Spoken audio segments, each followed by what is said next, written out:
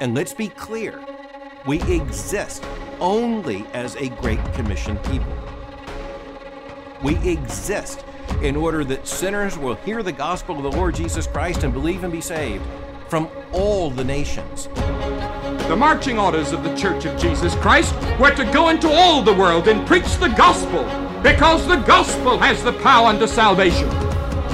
This is what it means to follow Christ.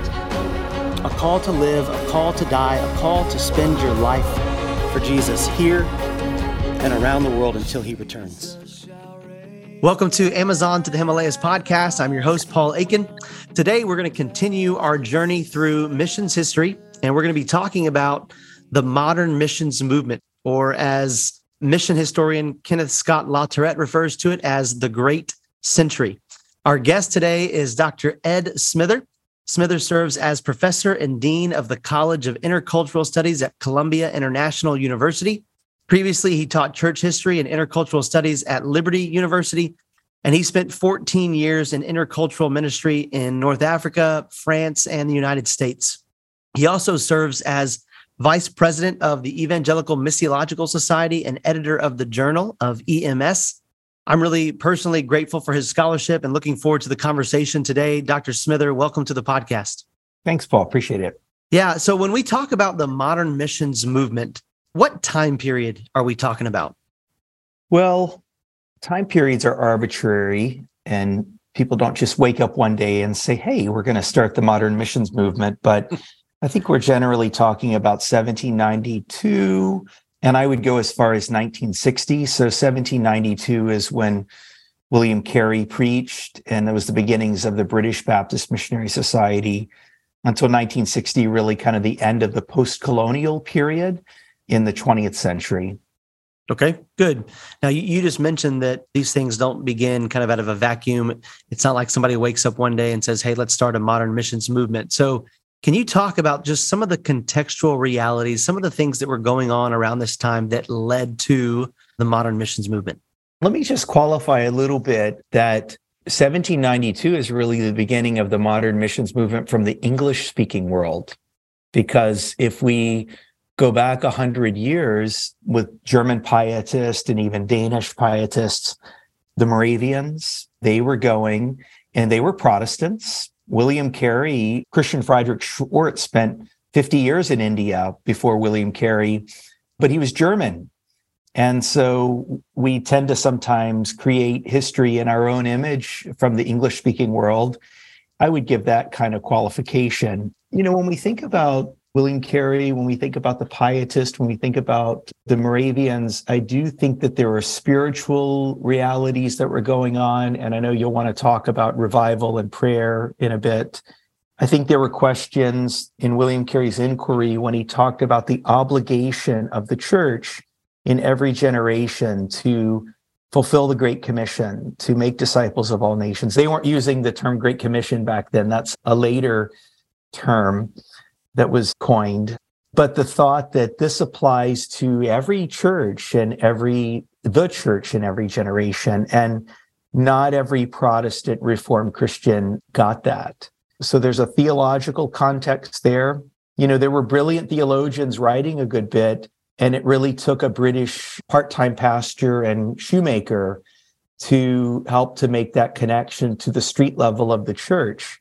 I think that's a reality. The two other things I would mention that are contextual realities. One is that with the British Baptist Missionary Society in 1792, and there were some precedents. The Anglican Society for the Propagation of the Gospel started in 1701, and the Society for the Propagation of Christian Knowledge, they had these awesome long names, that the SPCK, that started in 1698. And so what we really start to see take off at this period are structures for sending.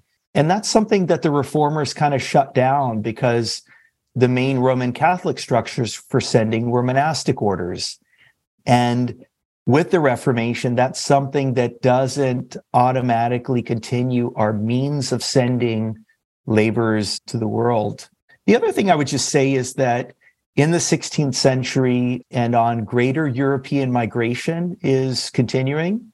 So that's a term that Andrew Walls uses, that Europe was going to the whole world in colonial expansion. And so William Carey had a ride to India because of the British East India Company. And so, for better or for worse, there was a movement of Europe to the world, which is quite ironic today because on the global refugee highway, everyone wants to get to Europe. So we're seeing a little bit of a reversal. So I think those are some of the things that were brewing in the background at the beginning of this time. Yeah, that's helpful. And really that, I want to kind of zero in some on that last point that you made. Obviously, when you think historically about this particular time period, it's not just kind of a great time period for global mission, but it's also a time period for colonialism. And you mentioned that. Can you talk some about the role and the relationship that you see between colonialism and the modern missions movement? Yeah, it's a messy story. You know, it's like that old DC Talk song, we've got a history so full of mistakes. I don't think ethically, when you talk to Korean people, I don't think they were happy that Japan occupied them for almost half a century and just changed their way of life. When we think about how Indians feel about England being in India for so long, this, I think with, the slave trade starts with that. There's a lot of sin and a lot of ugliness that came with that. But in the middle of that, the British East India Company provided a way for Henry Martyn to get to India initially. And then he would go on to translate the New Testament into Urdu and Arabic and Persian by the age of 31 when he died. If you look at some of the colonial administrators in India, they were very committed Christians. They were committed back to the Clapham sect in England and Wilberforce, and they lived out the gospel as colonial administrators, and they made India a better place. I mean, I think about a place like New Zealand, where you had Bishop David Selwyn, the Anglican missionary bishop who went and was working with the Maori people. And then British colonialists came afterwards. And so you had kind of two streams. You had an indigenous church and a colonial church. And even if you look at today in the Book of Common Prayer for the Church of New Zealand, it's bilingual and it kind of reflects these two cultural realities. So it's a messy story, and God seems to use his people even inside the colonial system, for that. Yeah, that's good. I appreciate the way you expressed that and explained that. Again, some more contextual realities. Like, this was also a time period where there were some great revivals and some great awakenings. Can you talk about kind of the role of these revivals, these awakenings, and how they influence the modern missions movement? Yeah, well, there's that famous Haystack Prayer Gathering in 1806 at Williams College in Massachusetts. And of the young students that were there, I mean, you have someone like Samuel Mills, who committed his life in prayer as the Spirit fell on that place, and he started the American Bible Society. One of the other guys praying, I don't recall his name, started the Congregational American Board for Foreign Missions.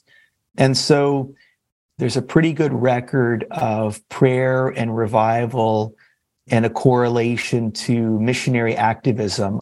That's kind of the Moravian story that precedes this a bit, where God's people are revived and renewed, and they're compelled to go and share the gospel, but also create structures for sending. And so you asked about great awakenings. From the first Great Awakening in North America, you will see people, Jonathan Edwards writing up David Brainerd's journals that will be read by Henry Martyn and William Carey in England. And so that certainly had an impact. But in the Second Great Awakening in North America from 1800 to 1830, that's where you start to see a lot of the mission societies coming from the West in North America during this time. And so there seems to be a correlation. But it's not just in America. I mean, the 1905 Welsh revival, the Welsh were sent to China, and we see that revival spreading into a revival in China and into the 1920s. Mark Shaw has written a nice book. I can't remember the name of it, but basically it's on global revivals where he records some of these. But yeah, I think we can make a good case for prayer and revival and missionary energy as a result. Yeah, that's good. You mentioned at the beginning kind of the Haystack Prayer Meeting, and I love, there's a little small book, and my next question is going to be related to students and the role that they played in this process. A little book called Student Power in World Missions by David Howard. Mm-hmm. And I love this. He writes in this book about the Haystack Prayer Meeting. It's kind of funny. He's talking about 1806, Williams College, Samuel Mills, Massachusetts. And he says about Mills, quote, apparently He was unattractive intellectually and physically. He was reported to have an awkward figure, an ungainly manner, and an unelastic and croaking sort of voice. Yet, he became much sought after by students who were convicted of sin and realized their need of spiritual counsel. And then he goes on to kind of describe what took place at the meeting. So just kind of an interesting time that we see examples of God using all kinds of people to mobilize the church, to mobilize people for prayer, all those kinds of things. So kind of with that in view, can you talk some about the role that students played during this time? Yeah. I mean, gosh, if we actually roll back a little bit to the 18th century in the Holy Club at Oxford, where John and Charles Wesley and George Whitefield were members, and Whitefield and Wesley go as SPG missionaries to Georgia. So there's kind of a precedent for student and activism and Methodism, as they called it. And then you've mentioned pretty well the revival at Williams College, but that really kind of takes off at something that wasn't even intended to be a missionary thing. And that's the 1886 with Dwight L. Moody organized a discipleship camp at the YMCA in Massachusetts. And that really kicked off the student volunteer movement. And so, the Robert Wilder, a Princeton mission theologian, was there, and he was really wanting to recruit people for global mission. It really kind of happens through discipleship and prayer. And from 1886 to 1920, as many as 20,000 students went overseas, and they signed this Princeton pledge: by faith, I will become a foreign missionary. And so people like Samuel Zwemer and C.T. Studd were recruited. These were educated, often wealthy. I mean, William Borden, the heir to the Borden dairy industry, went to Egypt. He died there at 23, 24, but it was a lot of energy of going to the world. And we see that actually cycling through again into the 20th century. I was just at the Urbana conference, and that was started by a prayer group of students in the 1940s called the Student Foreign Mission Fellowship. And so after about 5 years of praying, they thought, why don't we put on a big conference? And I don't think they would have ever known that thousands and thousands of students through the years would be a part of that. Man, praise the Lord. That's encouraging to see. Reaching a specific people group with the gospel demands specialized training and a global vision. Southern Seminary supports these ministry goals through theological education that is trusted for truth. A degree in missiology from Southern Seminary provides students with the biblical foundation and theological training necessary to take the gospel into all the world. The program prepares graduates to serve as missionaries, church planters, and ministry leaders anywhere in the world. To learn more about Master of Divinity, Master of Arts, and doctoral degrees available through the Billy Graham School at Southern Seminary, go to sbts.edu/bgs, or go to the episode notes for this podcast and click the link to the Billy Graham School at Southern Seminary. There, you'll learn how listeners to this podcast can save $40 when applying for classes. The web address again is sbts.edu/bgs. All right, there's obviously lots of key leaders, missionary figures during this time. If you kind of had to focus on 3 or 4 that you would say are the most influential during this time period, who would be on that list and why? Yeah, that's a tough question. I think I would go with William Carey. I think, if only because of his commitment to Bible translation. And there were, of course, other things, the training of indigenous leaders. So the idea that you could reach a whole country. So William Carey. I think secondly, into the middle of the 19th century, or actually middle of the 19th century, Hudson Taylor going to China and the creation of the China Inland Mission, which goes on today as OMF. The idea that, of course, they were a faith mission, so this is the beginning of raising support and this kind of entrepreneurial type of thing. The China Inland Mission reduced obstacles for people going into mission service. So you didn't have to become an ordained Methodist minister and spend 5 or 7 years in England or the US and get trained for that context. And then you get to go. They did a bit more field-based training. China Inland Mission was decentralized, and so they made decisions for China and about China in China.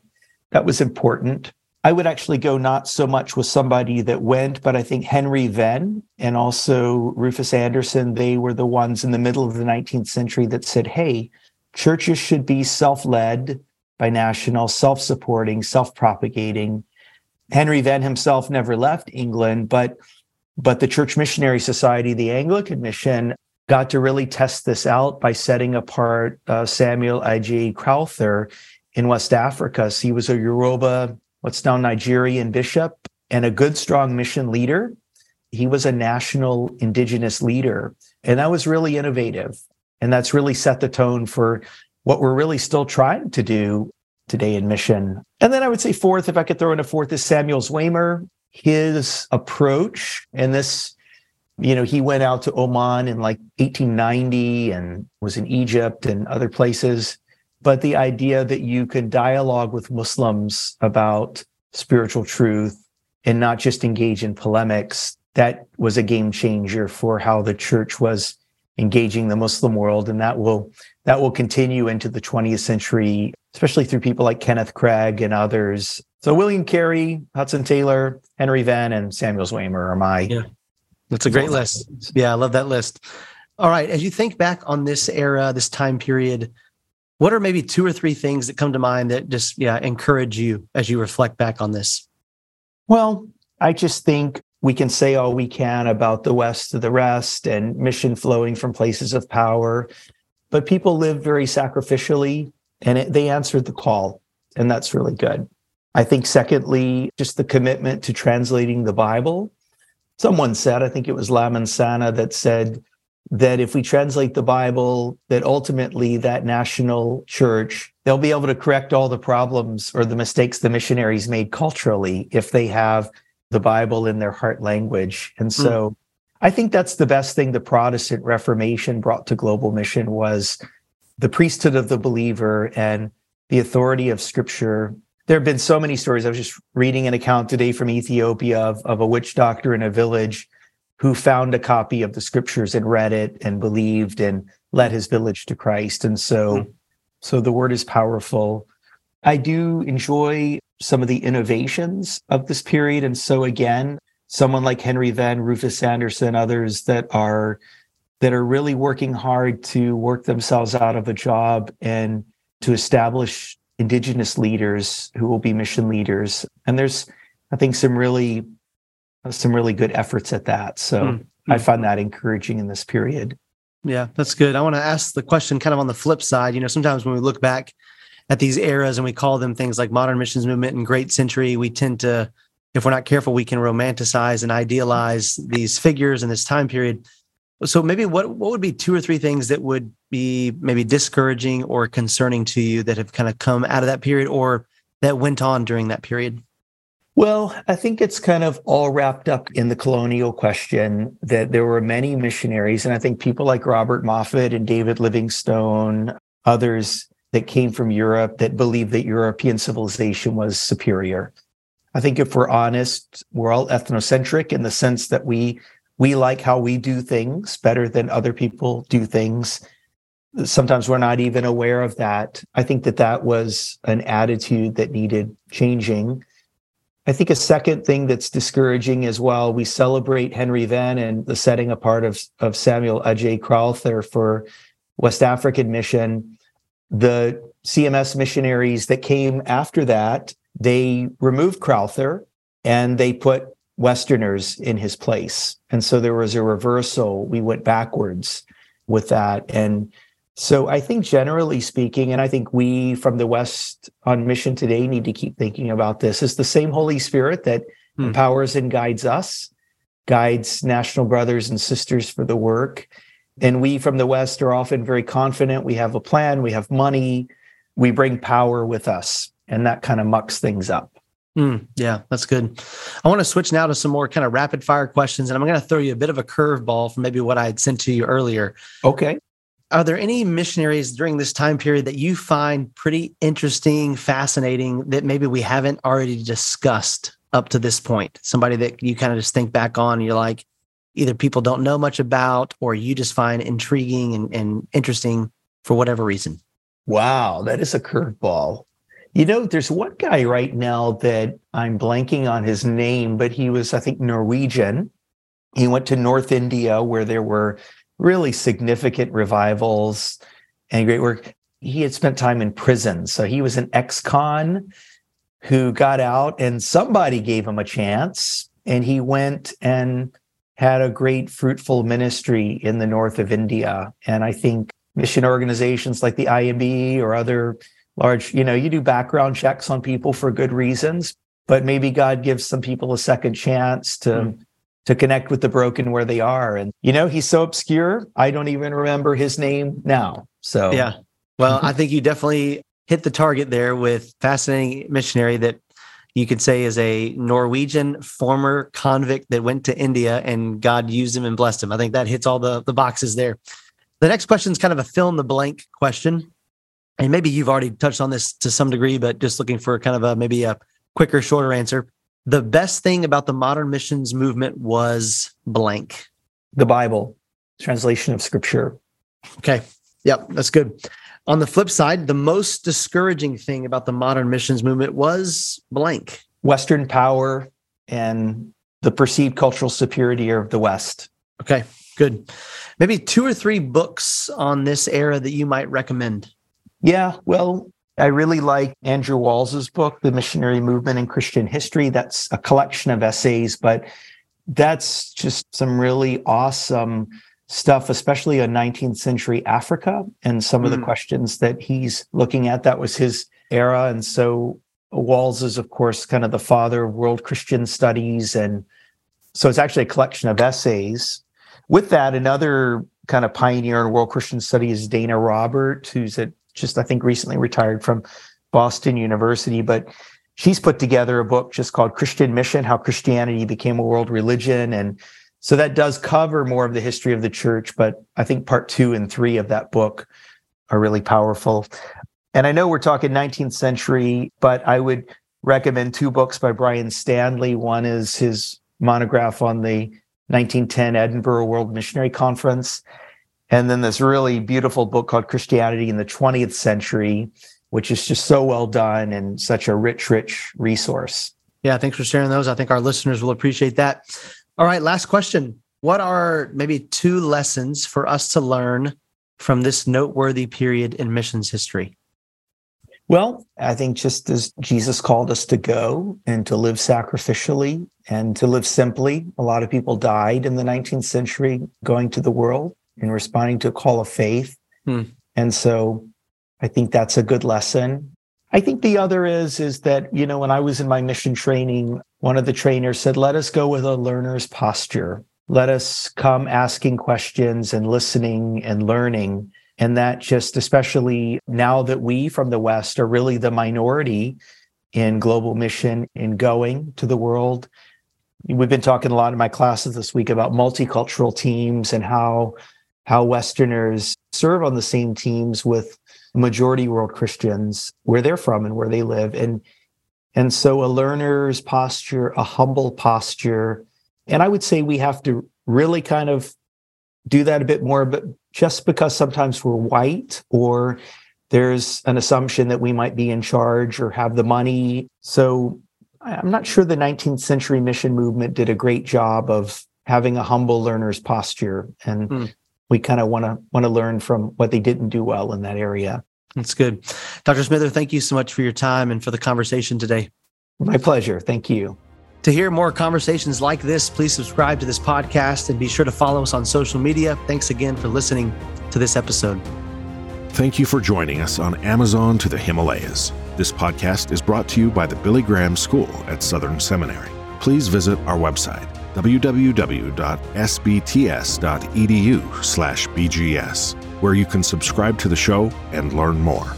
Also, if you have found these conversations helpful, please leave us a comment or a review and encourage your friends to subscribe to the podcast.